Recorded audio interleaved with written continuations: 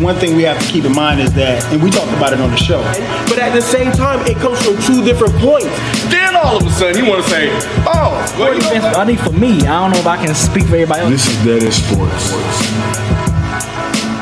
This is the place where sports opinions collide. Dead End Sports. I'm your host, Kenneth Beans. Joining me on the show, we got FIFA 24/7. What it do?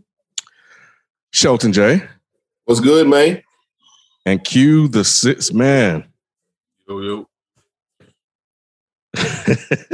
Marty McFly, you could delete it, but we're not forgetting. That's funny.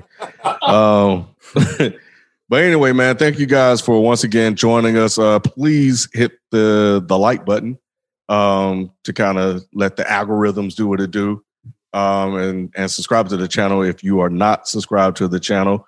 So, we got a pretty packed show for you guys tonight. Pretty much produced by Q, man. So Q sent us a number of topics today that you want to touch on, so we'll get to that. But I think what I want to touch on first, and I'm trying to get some news. I might have to go to the chat because, some good information on there. We obviously got to talk about what started the break the night that that we ended the show Tuesday. It was dropped in the chat room about Deshaun Watson and the multiple allegations that have been placed on him since Tuesday. And it started with 3. Well, I'm going to say it started with 3. I think it started with less, but I'm going to say it started with 3. And then it escalated to 9, but they could only file 3 cases or 3 suits. So it's a really weird story. But there are 3 lawsuits, but there are 6 other women that can come forward. But that don't mean them coming forward would turn into lawsuits. So let me go to Pro Football Talk. See what we got here. In fewer than 2 days, the number of claims against Watson have just ballooned, man. The attorney, Tony Busby, now claims that he has 9 clients who have assault claims against Watson. So, they said Watson, according to messages. No. It says the 3 cases filed today arise from massages that Watson allegedly tried to make into sexual encounters. The NFL is now investigating the situation and discipline is possible under the personal conduct policy. I'm just going to say, y'all, this sounds suspect as hell to me. Bet. Me too. And, I'm glad you went there. Yeah, I got to, man. I mean, and it's not that I don't want to believe the allegations. And obviously I'm going to let the facts bear themselves out. But what I'm going on right now in terms of my suspicion is based on all of the noise that Watson has been kicking up about wanting to leave Texas. And this could play out a couple of different ways. So one is Watson did it. The Texans knew about it, kept it quiet, and now that he wants to leave, they're letting it all out. Mm-hmm. Mm-hmm. Or Watson didn't do it, and they're putting these cases on him. Or Watson did it. Mm-hmm. I don't know which one it is right now. 3.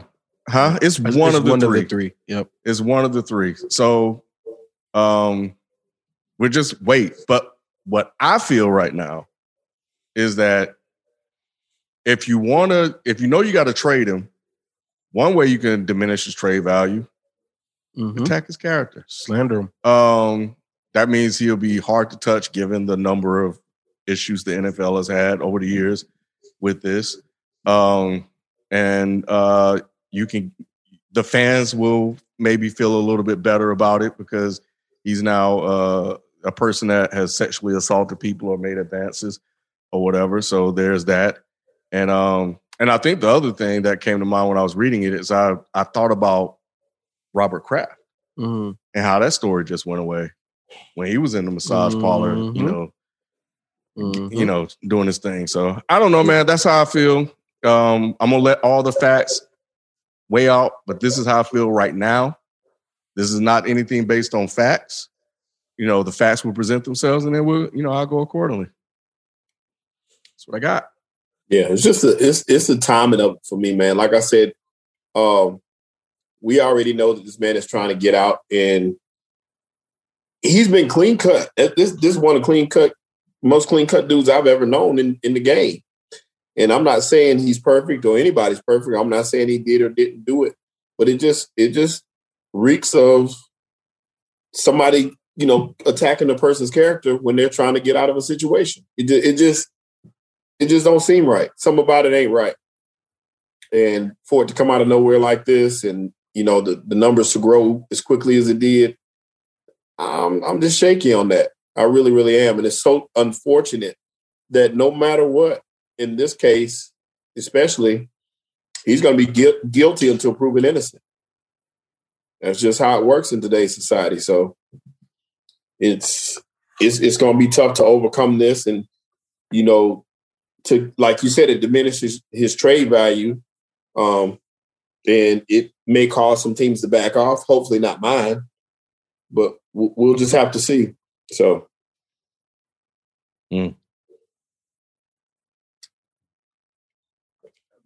I think y'all said it. I didn't have nothing else to add. Everything's been said, bro. It's just like, hey, timing, Gotcha. All right. I'm trying to pull up Watson. He did issue a statement on Twitter, so I want to read that.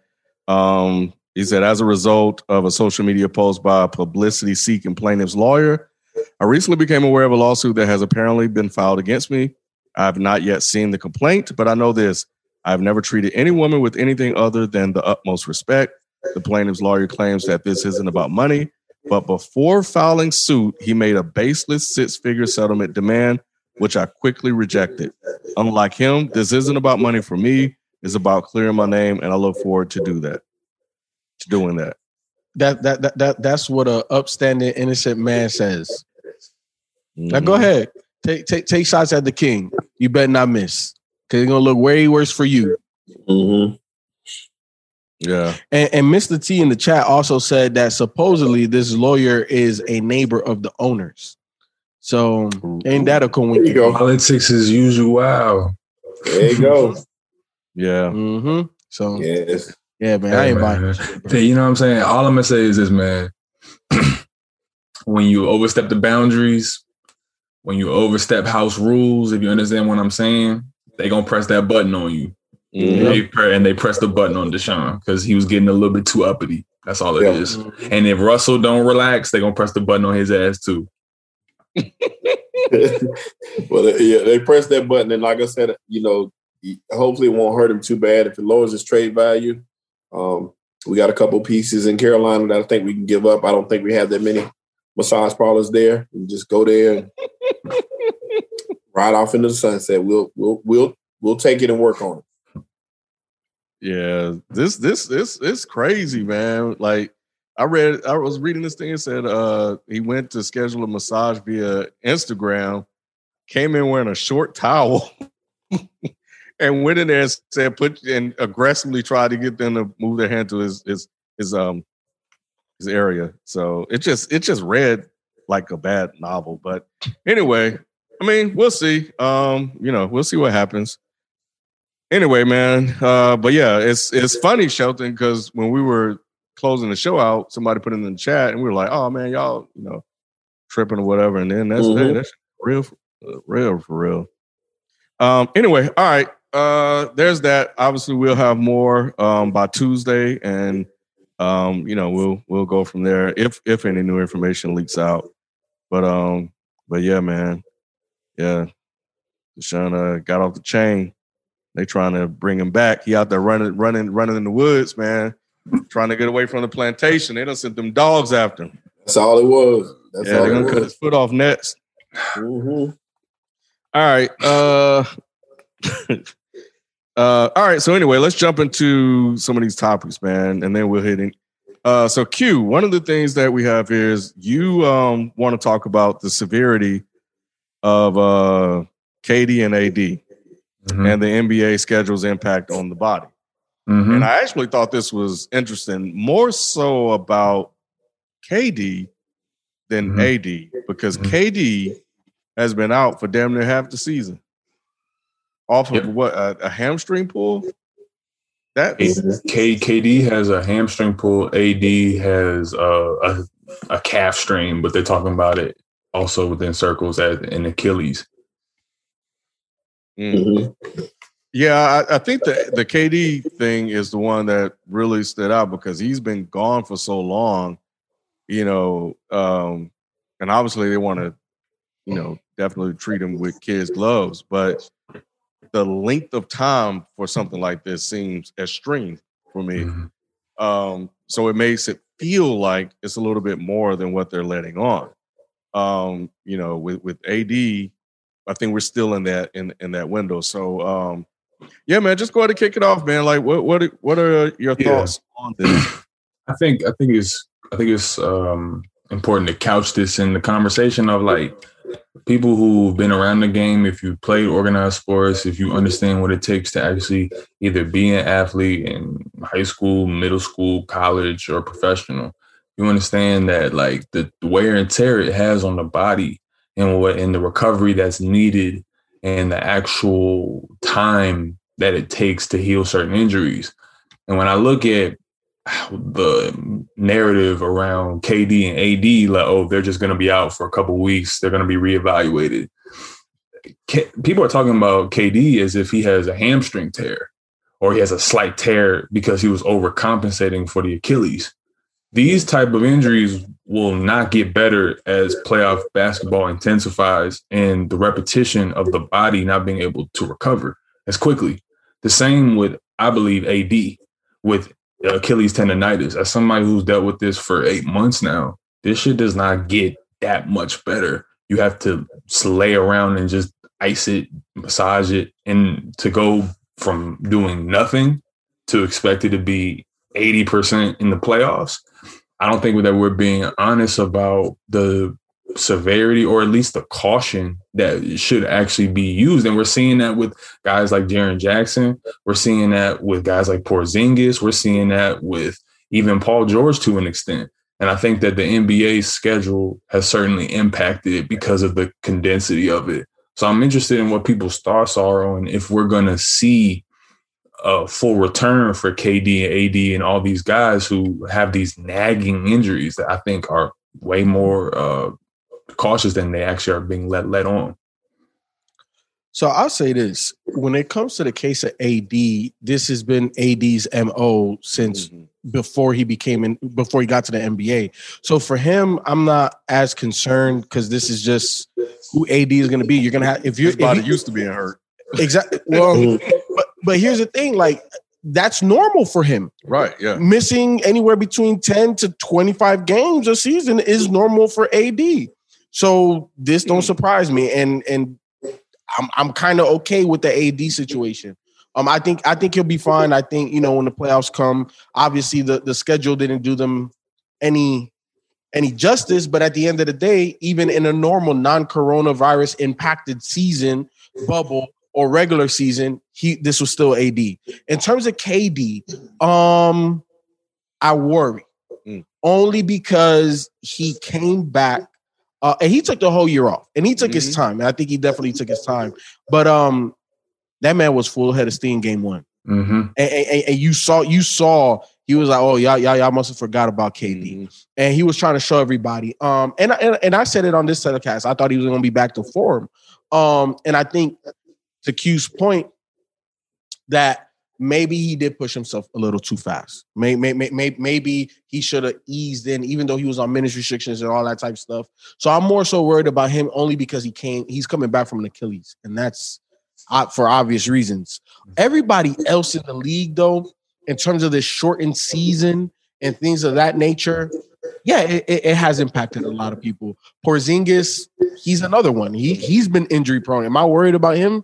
This is par for the course. If there's certain guys you're just gonna have to deal with if they're on your roster with this type of stuff. But for everybody else, it's hard for me to have a sympathy because you're a professional athlete.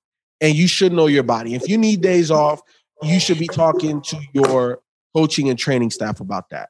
You know what I'm saying? So I put this a little bit on the players. Like, hey, look, we don't play so many games. My body feel this way. Matter of fact, I just need rest. I need rest. The Kawhi on them. Yeah, and I think that the organizations have to be sympathetic to that. They won't be, or they're not. And yeah. But if you go public,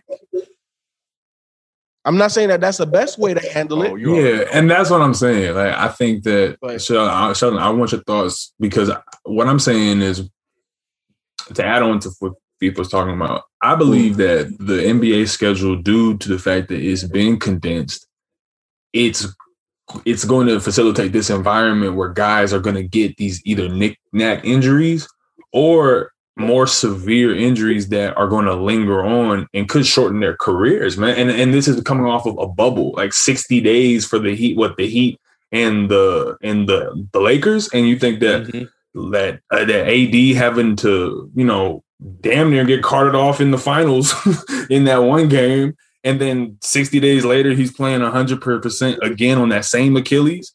Yeah, that scares me. I don't just think that's like, the same knee injuries he had in the past. No, like, that's his Achilles tendon at this point. So this is damaging guys, I believe, careers, man. So Sheldon, let me know what you think. If I'm tripping, I'm tripping. But I don't know. I don't think you are. I think that we look at a LeBron, and he's a special case because he puts a lot of money into his body, so he's able to do it and do it effectively. Even though he complained about it, he's been able to still do everything that he's wanted to do on the court. But some of those other guys, like you said, it's affected them in a negative way. I don't really think much on the KD part, because KD sat out a whole season before that. So his injury that's lingering is to me, that's a separate case, just because he didn't have the wear and tear of a season before going into this shortened season. So if anything, he should be well, I can't say that either, though, because his minutes, he wasn't on a minutes restriction. I don't think, was he? I don't believe so. If he was, they were playing every other game, you know what I mean? And even then. But he had more time. AD, like you said, FIFO, AD is pretty much, he's an isolated case, and I don't think that they will make adjustments just for him. And I don't think injuries are up. I have to look at that, because I didn't look at that statistic, and I wanted to, and I should have looked it up just now. I think injuries are on par with where they are in a normal season, and I don't think production is down. Defensively, we don't see the same intensity, but for the most part at this point yet. But production is still, it's still a high-quality product we're seeing on the court. And maybe this 72-game season is the new trend. Maybe they'll go to 72 from here on out. And this is just a reset of the clock. Maybe the season time will change going forward as well, and not just let's throw them out there. They did that to kind of reset the clock. And if that's the case, I don't think the impact will be so bad. But it would be alarming if neither one of them come back, or if we see somebody else go down. Yeah, I think that. Yeah, I think if you're the Lakers, you're obviously concerned about that. If you're the Nets, you're okay, because you still got Harden and Kyrie, and a roster that fits well with their talents. But if you're the Lakers, you're not winning anything without AD. But I think there's, when I was listening to people talk and about AD, and I'm gonna throw in Kristaps in here too, how this is normal for them, and their body tells them they can only play a certain number of games in a season, and there are, or has been, or continues to be, a lot of conversation about reducing the schedule anyway. The players have been talking about it. There's been a lot of talk in media, sports, et cetera, et cetera. And this stuff don't typically just come out of nowhere. Like, they kind of float this stuff out just to kind of get, public perception on which way to kind of move. I think there does need to be some type of analysis done to evaluate the number of injuries that have occurred over the last couple of years in the league, maybe 5. If you want to go further back, you can do 10, just to get an average of how many games players could theoretically play without damaging their body. We're in a different age now where you're right, the players could come back and say, hey, man, I need to take the day off. We're seeing a lot of quote-unquote millennials. Mm-hmm. We're seeing a lot of players really try to take ownership, agency of who they are in their body, and not, catering to the will of the owners the way it used to be back in the day. When they're realizing that they have leverage. Yep. A lot of that has changed. So I would like to see a shortened schedule. I don't think that would be bad, but especially when you're talking about. Go ahead. How short? I was just going to ask you how short.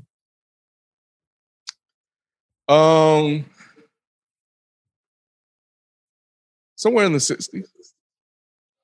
I think would be good. I think you have high competitive basketball. I think if you want to extend the season, you can lump in a tournament towards the end if you want to make up for those lost games in terms of revenue.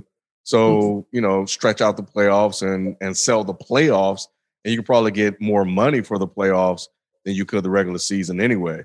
So the games be a little bit more competitive, which has been a complaint from NBA fans over the last couple of years too, that they don't watch until the postseason. So I think there's a couple different ways you can. And they could also incentivize it, Ken, with like having the awards be decided by playoff performances too, if they wanted to go that route finally and stop doing this goofy shit. Oh, it's the most valuable player, but not the player who helps the team win. It's just every year the criteria changes, like I was saying last week. So if they wanted to incentivize people would look at Giannis's performance in playoffs last year and be like, is that a better MVP than LeBron last year? I mean, people say it's a regular season award, but should it even be that anymore? I think that's where the NBA is headed. Mm-hmm. Yeah, a lot of these things are really, really old, man. Mm-hmm. The way they looked at things, and they're stuck in traditions. Mm-hmm. But I think the NBA is the most transient league of them all in terms of moving or even shifting those traditions. Mm-hmm. Now, there are some of them that are still entrenched. 82 games. Obviously, this is a little different. COVID, whatever. There are still a lot of traditions, but shouldn't sports hold on to certain traditions as long as almost forever? Should it? Isn't that what kind of makes like a connection from, let's say like from a damn who played like a Dr. J all the way to a LeBron James? Yeah, I think about stuff like that. Like you talk about scoring leaders and you talk about, all these awards and these assist leaders and this and that. If you're cutting off 16, 17, 18 games a season by a career, that's like cutting 1 to 2 seasons off a player's career. Yep. When you look at it. So they don't have a chance to catch Kareem. There's no way to catch Kareem as all-time lead scorer. There's no way to catch, the assist leaders and things of that nature. You won't see rules be broken. I mean, you won't see records be broken because you won't have enough time to do it. That's the only fear that I have. But if it's going to make for a more competitive product, times have to change. I think the NBA just has to be a little bit because look, baseball plays a 200 and some odd game season, and they don't like that. They've been complaining about that. That's way too much. That I truly believe that's just overload at that point. The NBA, I know they've already gotten got rid of 3 games and 5 nights and stuff like that in terms of for like one team and things of that nature. Just spread out the schedule even more. Give the All-Star break more time. Give them 2 weeks off. To me, 82 is sacred. It's one of those things because you know what, Ken? It signifies like the modern era of basketball. Because back in Will Chamberlain's day, they didn't record blocks, they didn't record steals, they didn't play 82 games. But it's like 82 is now the standard because if you look at almost everybody else that's on the Mount Rushmore, minus the Bill Russells, the Kuzis, the Will Chamberlains, and some of those guys. But everybody else, the Isaiah Thomas, the Larry Birds, the Magic Johnsons, the Michael Jordans, the LeBron James, the Steph Currys, all of like the Russell Westbrooks, the KDs, the Carmelo Anthonys, all of those greats played in an 82-game season. I think if you were to change that, it disrupts the connection of what it means to be great, because Schultz is 100% right. If I'm playing 10 plus less games per year, how am I really going to catch these ghosts? I'm trying to be a ghost. And that's why I think, this is such an interesting conversation we bumped into, because I think the happy medium here is that you can't let tradition be the enemy of possibility. You know what I mean? And I think that some people's imaginations, and I'm not saying you are like saying that there can't be possibilities. I mean that there are people who are more combative to any type of movement in just things that were considered norm. And I think the NBA is at a point where we're going to see things like the G League actually elevate into people watching that, because of kids coming from high school who people want to see that. People want to see Amani Bates go straight to the league instead of seeing him play from Michigan State. And I think that we're going to see the draft become more of a spectacle and less of, I hope, of a Lifetime movie like they're doing now. I want to get into the X's and O's. I think that player-owned media is going to play a huge role in the elevation of the sport. But in terms of the numbers of games, I think that we're going to look at that as like a petty thing in a couple years and be like, man, decrease it and make it stylistic. Just stylize it to the point where you can still break those records. And there should be a possibility that maybe they bring in a 4-point spot on the court the way Dame and Steph are doing is. We don't know. It's just the way that the game is going.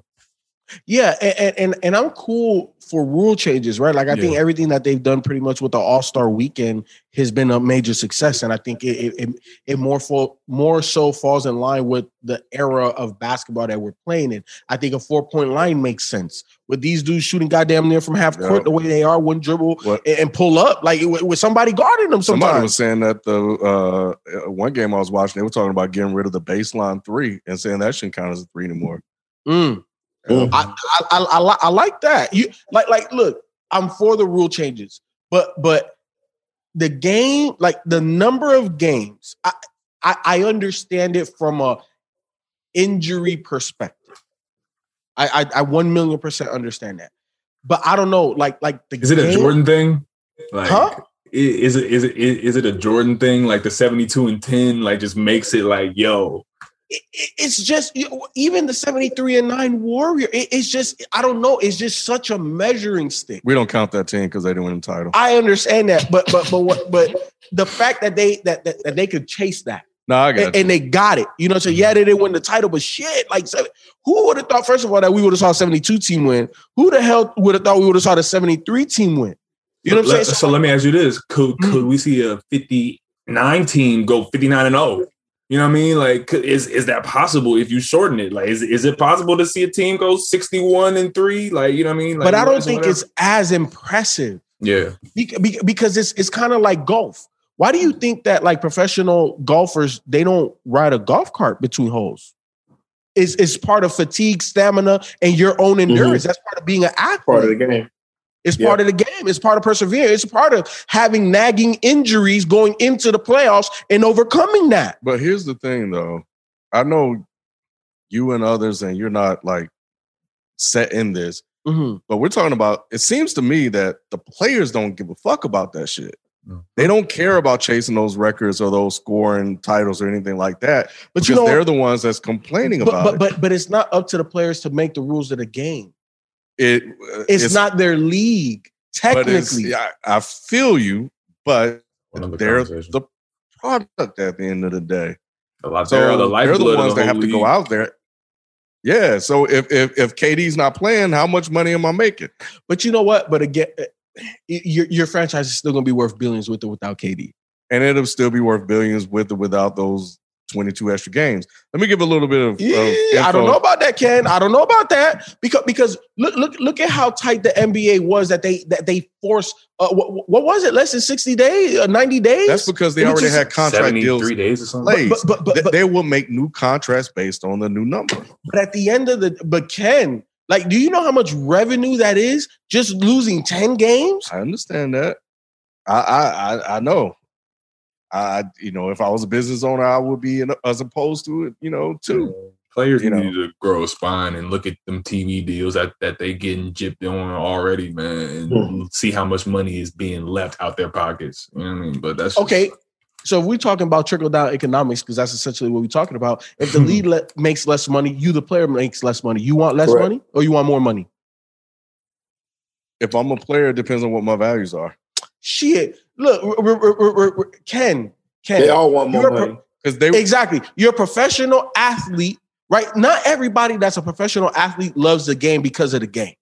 Mm-hmm. A lot of them dudes love the paycheck. They love the lifestyle. Yeah. I think most of them, like they say, you know, the ones we even had on the show, they don't even watch football or sports anymore. They don't care nothing about that stuff. It's for the lifestyle. And that's where, you know, you have people who recognize in the sport that there's more money outside the sport now for a lot of guys. Most guys ain't getting that big contract. There's more money for dudes to be able to parlay their name on the back of their jersey into other investments or other fields. So in my opinion, if you're talking about the overwhelming majority of NBA players who are not the superstars, it bodes well for them to actually collectivize their interests and actually go for something that's more conducive to everybody being able to get a bigger piece of the pie, in my opinion. But that's going to take some sacrifice, and you know, people be scared. So. But I don't really think that's realistic. And Ken, you just said it. Like you're proving my point. If the overwhelming majority of guys are just there for the paycheck, why should they set the rules as to how the history of the game should be moving forward? You don't even give a fuck. You literally don't give a fuck. Well, some of the stars have been complaining too. And that's an issue though, that they don't give a fuck. And I think that just because we speak on things as they are doesn't mean we shouldn't speak on them for what they should be.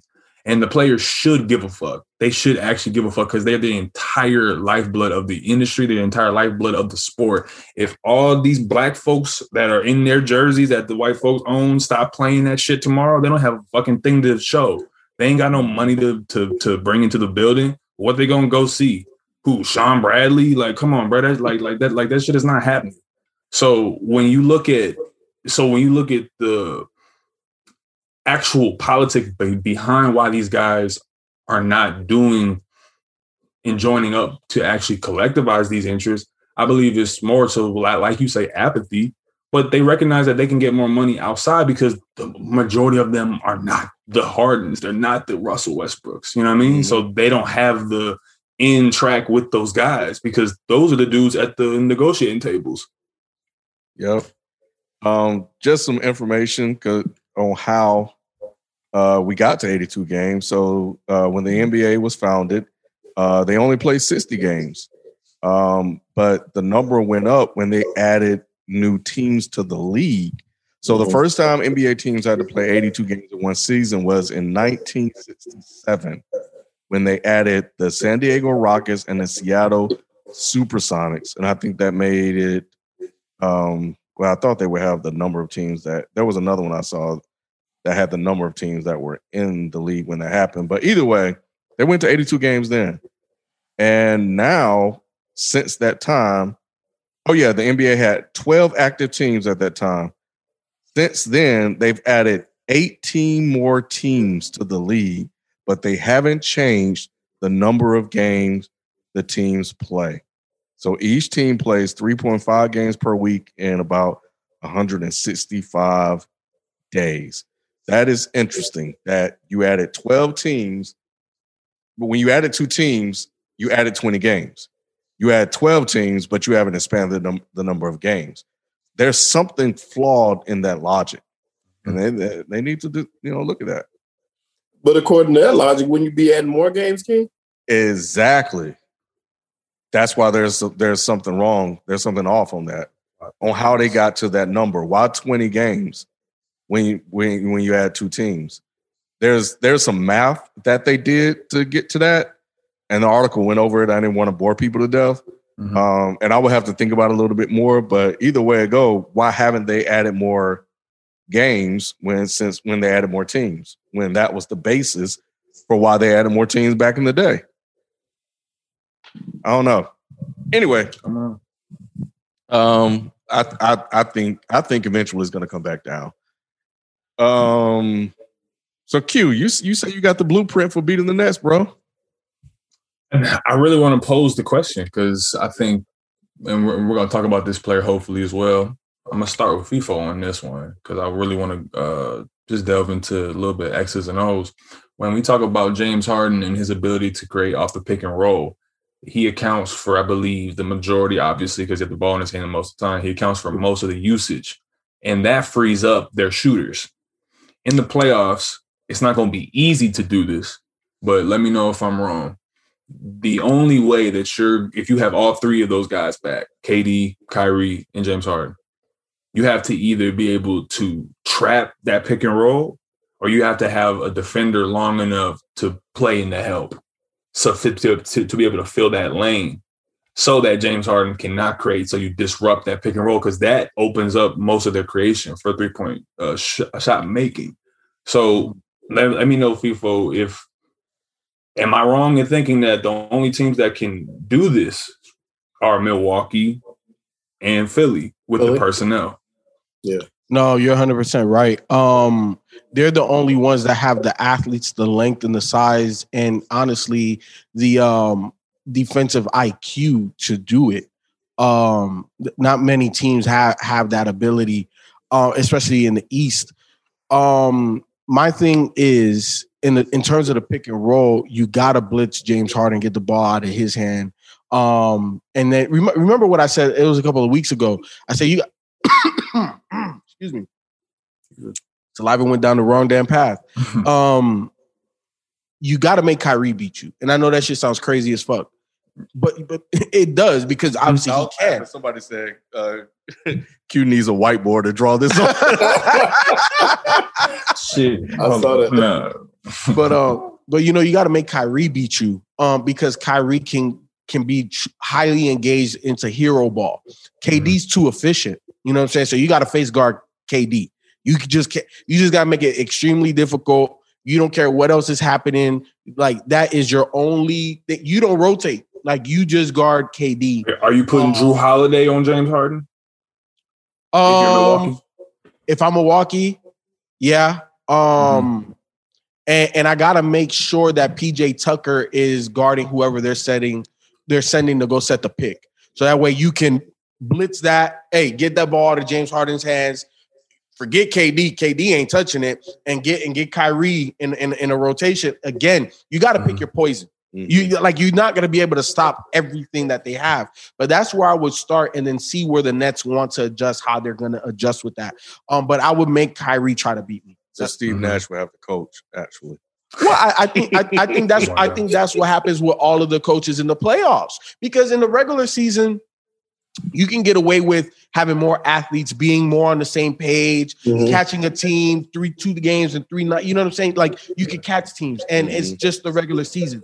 You know the cream of the crop already. Typically by a third of the way into the season, we already know who's. You know, we get it more of an idea. So with all that being said, in the playoffs, the coaches have to be able to adjust. They have to be like, they put in this guy here because they're trying to force or switch this. What are you going to do in game? And also, what are you going to do game to game? You know what I'm saying? If one of those two teams, Milwaukee or Philly, comes out and they come out with that thing game one, what is the Nets going to do? Are they going to say, hey, we need to get James Harden more involved? Does Kyrie need to take less shots? How do we get KD open? They're face guarding this guy. Like they have to make adjustments, especially if it works. So, Ken, if you're Philly, do you trust Ben Simmons with the ability to blitz James Harden on that pick and roll, or do you go with the Thibault, or you know what I mean? Or you trust the quote unquote defensive player of the year in a lot of people's eyes? No, I would go with Ben Simmons, man. I think he has the athleticism, he has the length, he has the size. So yeah, I would go with Ben Simmons. But do you want Ben Simmons on the ball or being the blitzer? I'd rather have Ben Simmons being the blitzer. I will put Thibault, because Ben is longer, stronger, more active. So you put Thibault is a better, in my opinion, on-ball steal guy. They're both great on ball, but Ben Simmons, a lot of his steals comes passing lanes, anticipation. Thibault is better on raw. So I would put Thibault on James Harden, and then whoever they're sending to get the pick, that's who Ben is guarding. Because think about it, whoever you send to set the pick, Ben Simmons can guard that person. And it's going to be DeAndre most of the time. Huh? And like most of the time for the Brooklyn Nets, it's going to be DeAndre. Exactly. So I'm blitzing Ben. I don't want Ben man to man. Now, if it happens, of course, throughout the possessions, it is what it is. But strategically, Thibault, you got James Harden. Ben, whoever the hell they're sending to set the pick, that's who you got, and y'all get the ball out of his hands. I mean, I would switch it up with use multiple people on him. I think that the key would be tiring James Harden out as much as you can. You put as much on-ball pressure on him as you can throughout the game, especially like with Philly, those long arms and those defensive guys up in his grill like that, just wear him out. And by the third, fourth quarter, that man ain't going to want no more smoke. It's going to be Kyrie doing it. Like you said, it's going to be in Kyrie's hands at that point. Well, the best defender for James Harden is the playoffs anyway. Yeah, the playoffs is definitely. Come on, what we not going to do today? Yes. But Sheldon, do you am I underrating Miami in this aspect? Can Bam Adebayo be the guy? He can. Jimmy, that's a good question, and that's a good team to use because I think anybody on that team can switch at any position. So whoever, they would probably out of all of them be the most dangerous because Bam can guard, all five positions. More effectively than say Philly because, like you said, they're probably going to be running DeAndre Jordan up to set that screen, which means if Philly's playing him, you counting on Joel Embiid to come out there and play that role. It probably won't be Ben. It'll be Joel Embiid having to be on that switch. So I think of all the big men in the East, Bam is the most equipped to do it, and he has the speed and the footwork to be able to stay, to stand in the play more than any of the others. You just have to keep him out of foul trouble. So two things, Shelton. Number one, if I'm Philly, I'm having Joel Embiid guard Joe Harris or Blake Griffin. So that way, if DeAndre is the one coming up, I got Ben Simmons on him. Because they're not going to get the ball to DeAndre Jordan. Like, I don't have to worry about the DeAndre Jordan Ben Simmons matchup. I don't have to worry about that. That ain't. But it wouldn't put him on Joe Harris because he's going to play on the perimeter. And yeah, but how much action do they really give Joe Harris off ball? He's not Reggie Miller or Rip Hamilton. They don't really run him. He's coming off a pin down. Exactly, and it's a lot of drive and kick because of the pick and roll situation with James Harden. So now here's the thing. Now, if I do that and now they adjust and they move Joe Harris around, then yeah, okay, I'll readjust and move Joel Embiid to somebody else or take him out to do whatever you got to do. But it's a game. This is what I always tell people. Both basketball and football, it's a game of checkers at the same time. Like you do little things to set people up later on. It becomes a tendency. Then you break the tendency, and they're not ready for it, offensively or defensively. You know what I'm saying? Like your team has to be in tune with how the coach needs to coach, and the greatest adjusters, the greatest coaching adjusters are the ones that win the game. That's why Popovich is great, right? That's the reason why Phil Jackson is great, because it's not only the adjustments, but also when we call a timeout, how do we execute? We got to execute. Mike Malone, his teams execute. When they switch things up, everybody's on the same page with how they want to attack. You know what I'm saying? What's the slight nuance? What's the variance? So that's why coaching is so important, especially in the playoffs. Absolutely.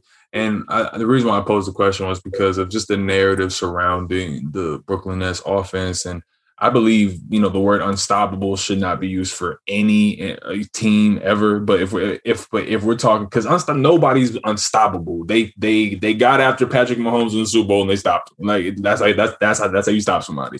Like, I'm not saying that Gary Payton stopped Jordan because you can't, stop anybody. But you know what, though? You know what I mean? But I think in that statement, it's implied at my best, we're unstoppable. Right. Like Golden State at their best, like sure.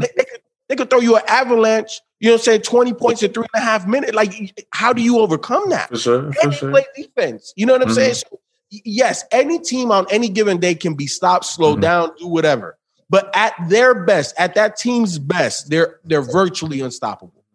And I think the NBA is in this aspect for Brooklyn is such a it's going to be a game of matchups because I won't be surprised if we see Brooklyn go to 6 games with Indiana in the first round, or if we see Charlotte take them to a tough ass 5-6 games. I'm not going to be mad because I think that they need those lumps, especially if KD is coming back in the second round and Harden and Kyrie got to carry it. But the key to me is, does the teams in the East, do you have the personnel, like we've been saying, do you have the personnel to be able to fill those passing lanes? Do you have the ability to stay in front of James Harden, to keep everything in front of you so you can funnel him to, I believe, the side outs? Because that's where you want to push the ball to, because then he going to swing the ball to Kyrie and he going to dance. Like what FIFA is saying. FIFA not crazy. He know what the fuck he talking about. Because you want Kyrie to be in that mode of, okay, I got to get a bucket now. And now you're just playing 5-on-1 at that point. And that's exactly what you want. So I think that that we're going to see in the playoffs real soon. It's going to be interesting who has the personnel.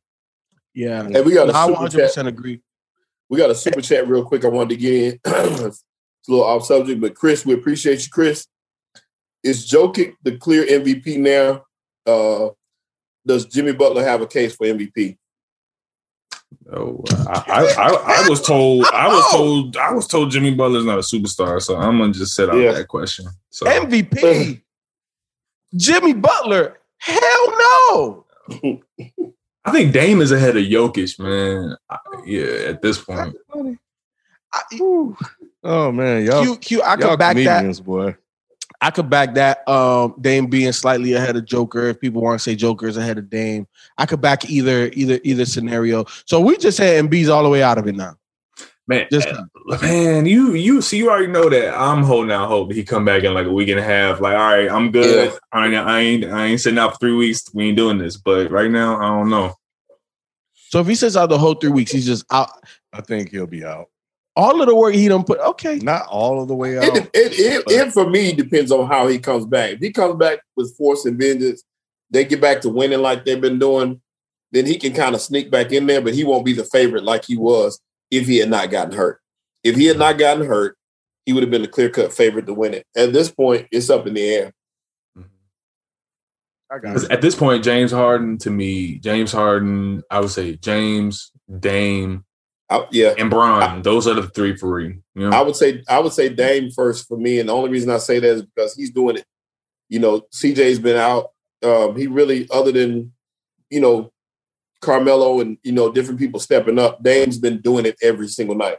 James Harden has been playing out of his mind. I appreciate what James does, but it's easier to do with a Kyrie on the roster, even though they're not playing every night. I just think it's still he had them for a lot of that time.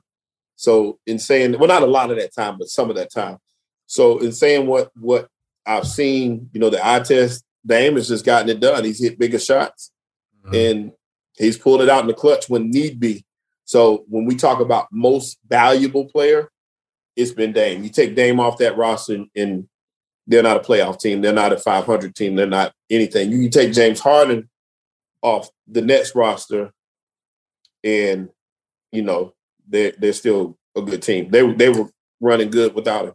If I'm gonna be real with you, I'm to the Joker people who love to talk about his stats. I get it. I get that y'all got the graphs and the metrics that show that he's the first player to do something since Larry Bird. I get it. He's a great player. But I'm gonna be real with you. I got Chris Paul ahead of Joker in MVP. That man has Phoenix number 2 in the West.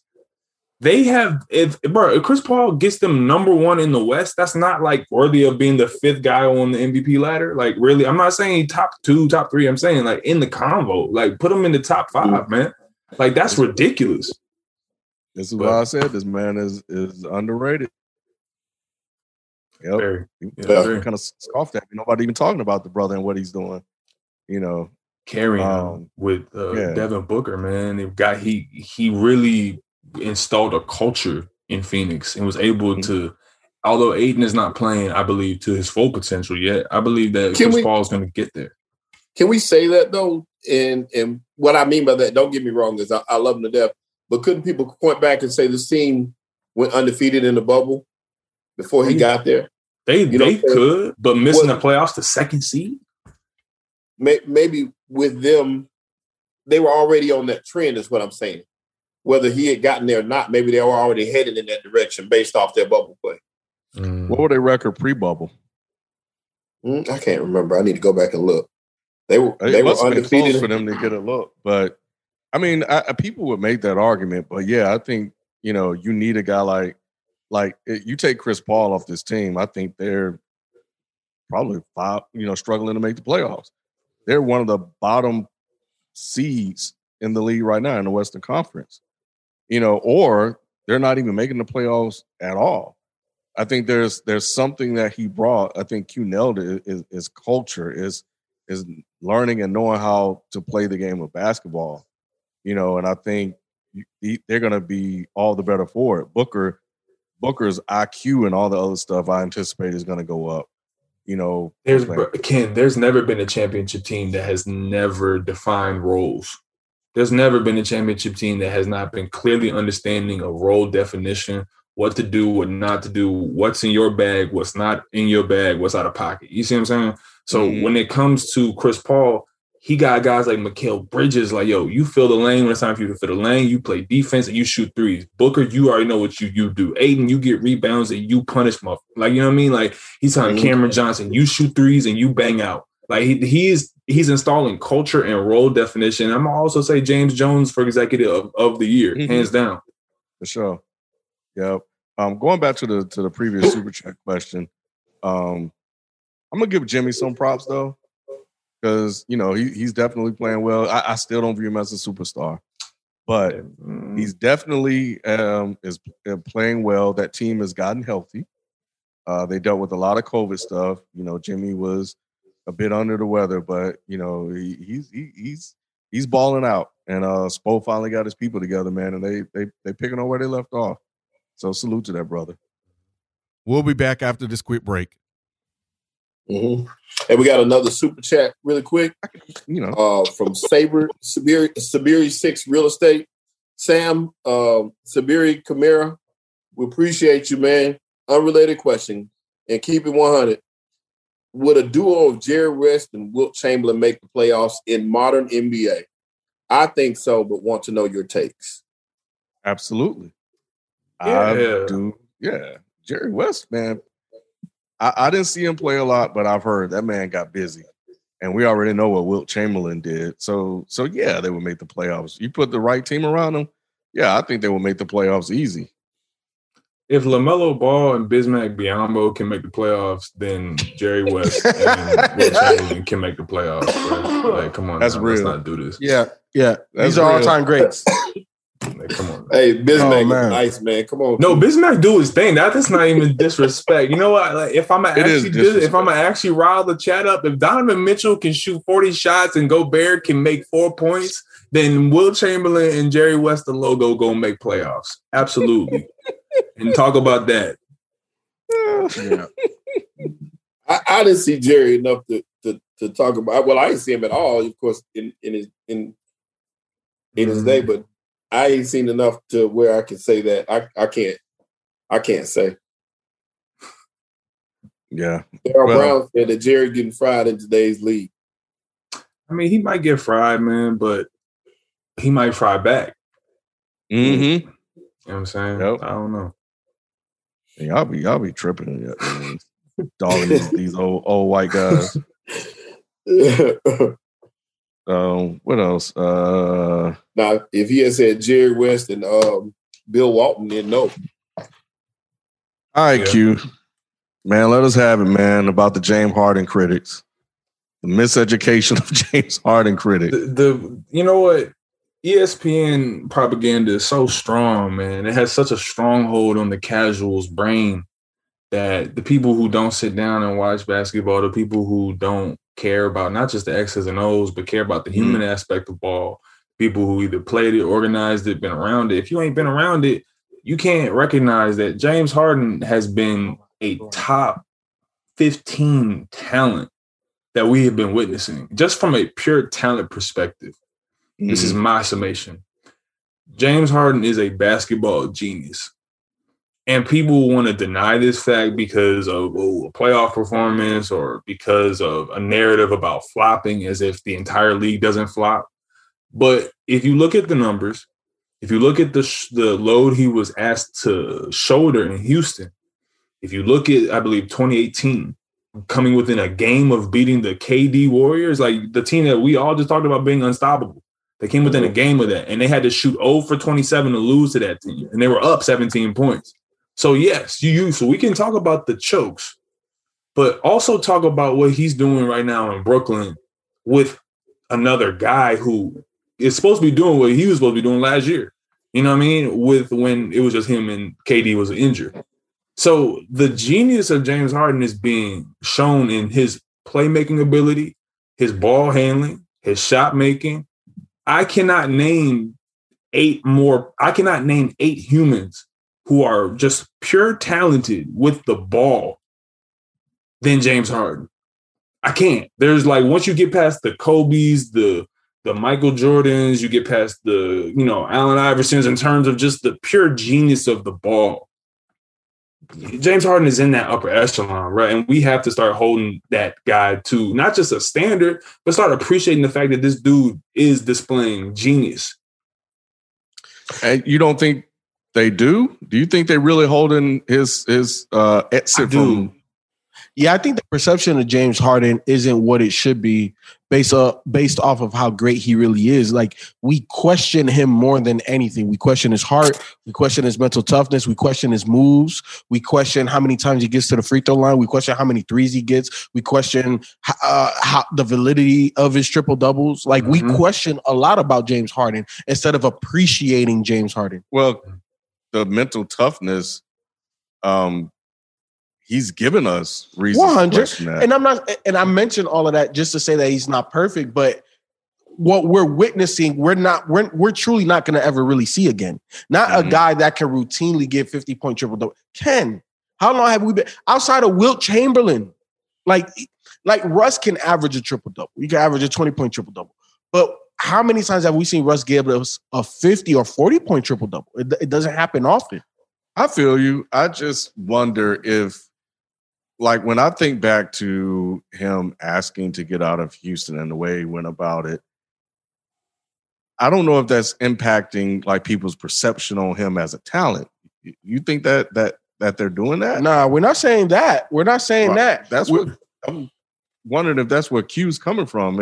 Has the media started to talk about him in a different way? Two sides, yeah. Like there's a media side and then there is a fan side.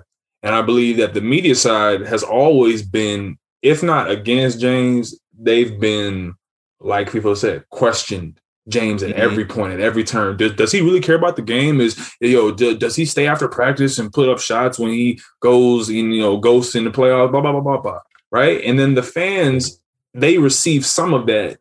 And it may not be full on hate, but a lot of it, man, he be flopping, man. And man, all he do is shoot, man. Jamie, you how many times have we heard this, y'all? You can't win like that in the playoffs. Man, James Harden's style of play can't win, but he came within a game of almost beating the dynasty of our decade. You know what I mean? So that has to end without Chris Paul. And let's understand that. Without Chris Paul, a torn hamstring kept James Harden from going to the finals to face Cleveland. Like, and this has to be spoken on. 17-point lead and damn near missing every shot in the second half. And that happens. I mean, it does, but it happening to James Harden is what makes it look bad. Like, if it was any other team, like, there are expectations that come with being back-to-back MVPs. He was, right? I think no, he was just 2018. Yeah. He thought he should be back-to-back MVP. Mm-hmm. Yeah, there are expectations that come with just being an MVP, period. When with his talent, unfortunately, the media has certain narratives that drive certain expectations into the fans' eyes. Mm-hmm. And I understand what you're saying, but James has a lot of suspect moments, man. And I'm rooting for the brother to get past him. And I hope this is the year. Mm-hmm. Like I said, I got the Nets going in right now. I still got them winning it all. That's subject to change, obviously. But I think this could be it, having, other elite players playing alongside him. Mm-hmm. But as a solo act, and with Chris Paul, we just talked about Chris Paul. Chris Paul was seen as the driving force behind, a lot of the Rockets' success with his mental toughness and fortitude. Mm-hmm. So I do agree with you guys that I do think that he needs to be appreciated more. We have a couple of titles to our show called the disrespect, the Dame Lillard disrespect. So I think you're right. There should be a James Harden disrespect attribute applied to him as well. But that's going to, and the thing about it, even if he wins, Q, they still going to give a lot of the credit to the other guys that he's with. And that's what I'm saying. Sheldon, how do you feel about this? It's to whom much is given, much is expected. That holds true here, just like it does in any other case. Players who perform at his level, you expect them to show up big in the big moments. And there's times when he's fell short, and he's going to be held more accountable than anybody else. Just like, we do with Giannis, and just like we do everybody else. It's the same Dame, everybody else. It's the same story. You expect them to win those games. You expect them to win is what you want from a player who's as outstanding as he is. Now, when he retires, he should be known as, that's when he can get all these accolades. But while he's playing, he deserves to take it, in my opinion. I just think that's part of it. Mm-hmm. That's just how I look at athletes at that level. Mm-hmm. I feel like all the pressure in the world should be on you at that point because you're built to take it. That's what being the great is all about. So, see, here's my thing, is that I love players like Dame, right? And the reason why I love players like Dame is because we all know the context of how they come into their stardom. Mm-hmm. I don't think people apply that to James Harden. People act like James Harden was starting for the OKC Thunder and he was coming out of Arizona State and he had all this hype. James Harden was a six man.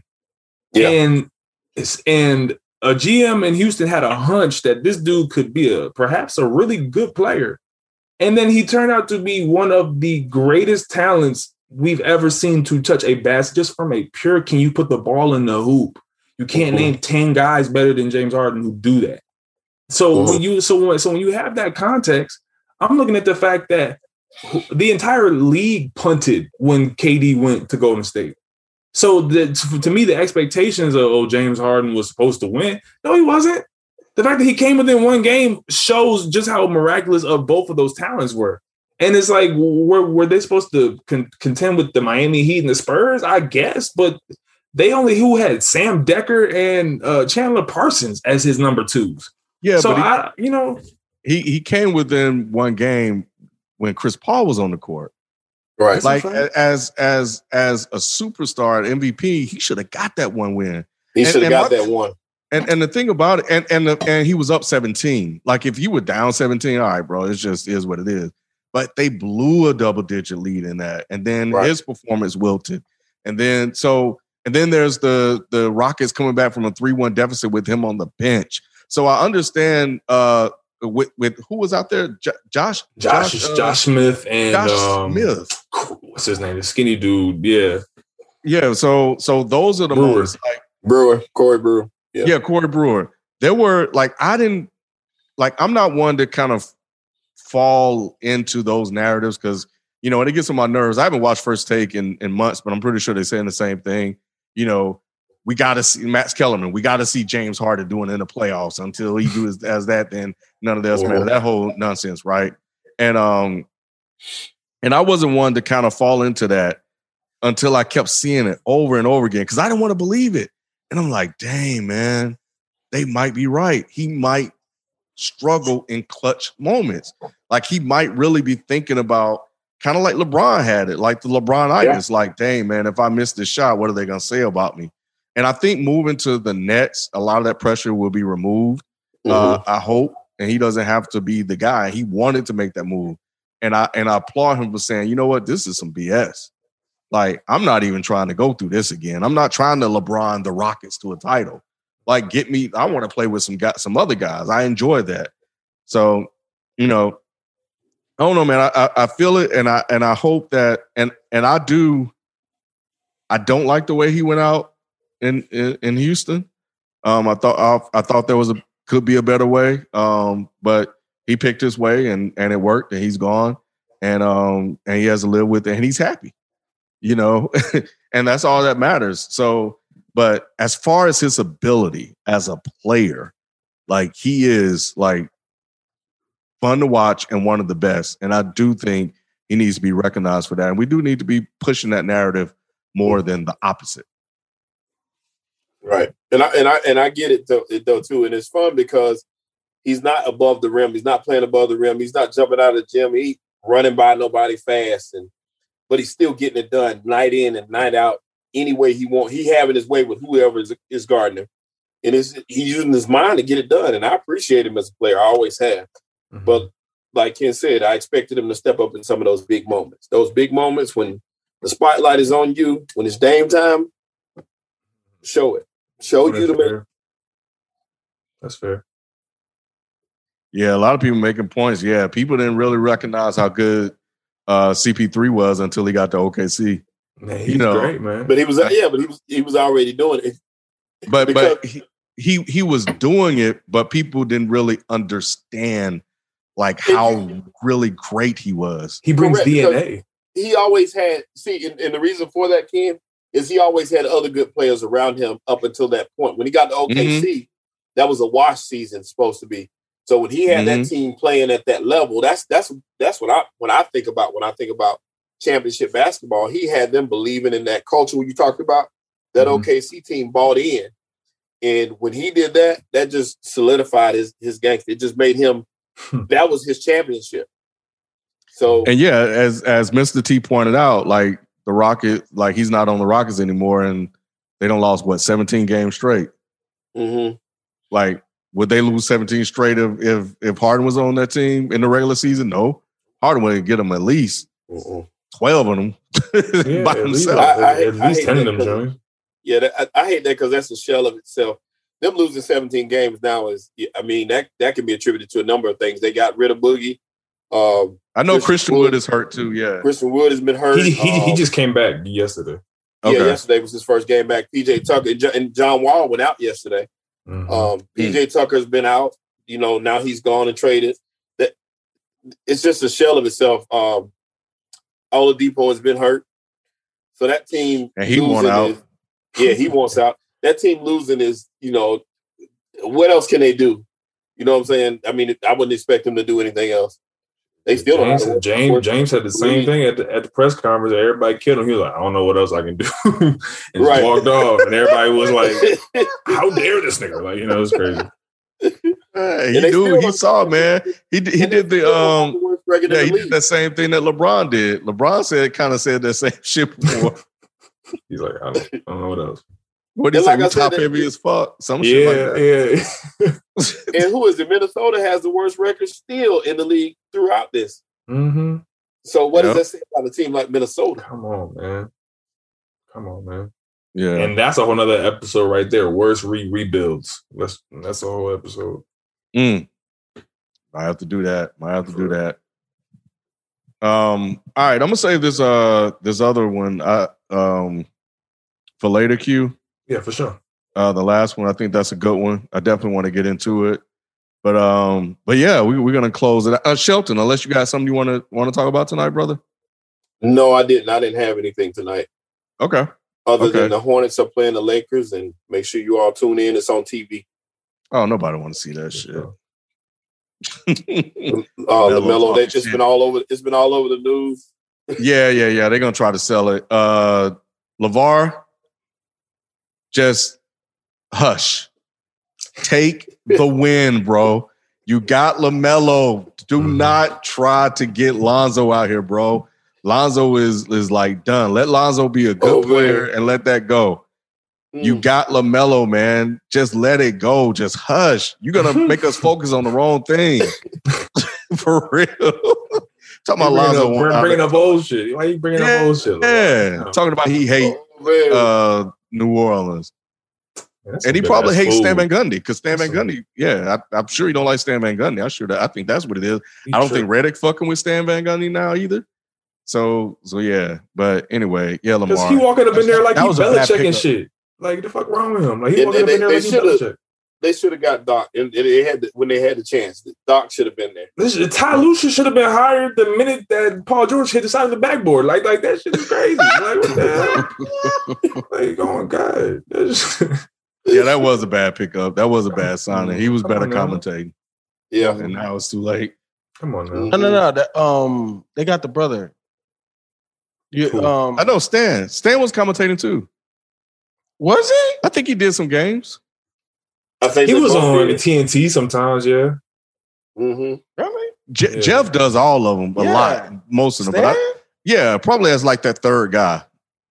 I think, man, or maybe he was just on a lot of podcasts. I don't know. It don't matter. Yeah, it don't matter. But coaching, That was a bad pickup. nah, man, Yeah. he's now you're gonna mess up Zion. We need to watch that. Are they gonna Yeah. trade? Are they gonna trade Ingram?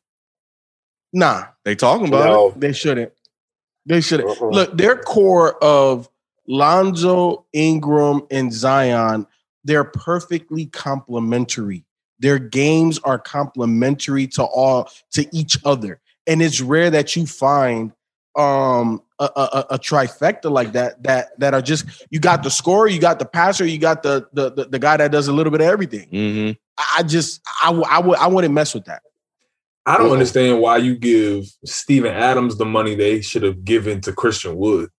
That makes no sense to me. Like, they needed a stretch five badly. And I get it. Jackson Hayes was supposed to be like the lanky guy, but Christian Wood got 3 years, 60 mil or something? You mean to tell me that the Pelicans, when they traded for Bledsoe, they got all these guys who ain't really doing much for them, for their youth movement, and this is what they get? Come on now. Yeah, bad business. And who's the GM? The guy from Cleveland, right? Dell Demps? Nah, wait, he gone. Nah, it's the oh white yeah, guy. Griffin. Yeah, Griffin. Mm-hmm. Yeah, Griffin. man. Yeah.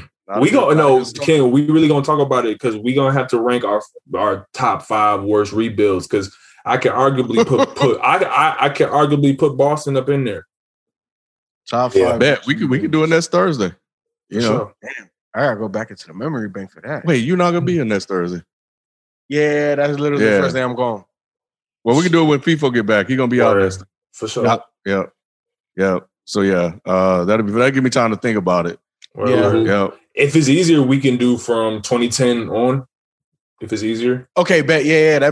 Because as soon as you said that, I was like, "Whoa, bro, Yeah. that's a lot of teams. Mm-hmm. That's a lot of teams." The post Penny and Shaq Magic. No, I'm just Yeah. So 2010 and up, I bet. All right, bet. That narrows it down. All right, cool. Well, we thank you guys for showing up again. We thank you guys for hitting that like button and subscribing to the channel, man. And yeah, we'll catch you guys next Thursday. We out. Peace. Peace.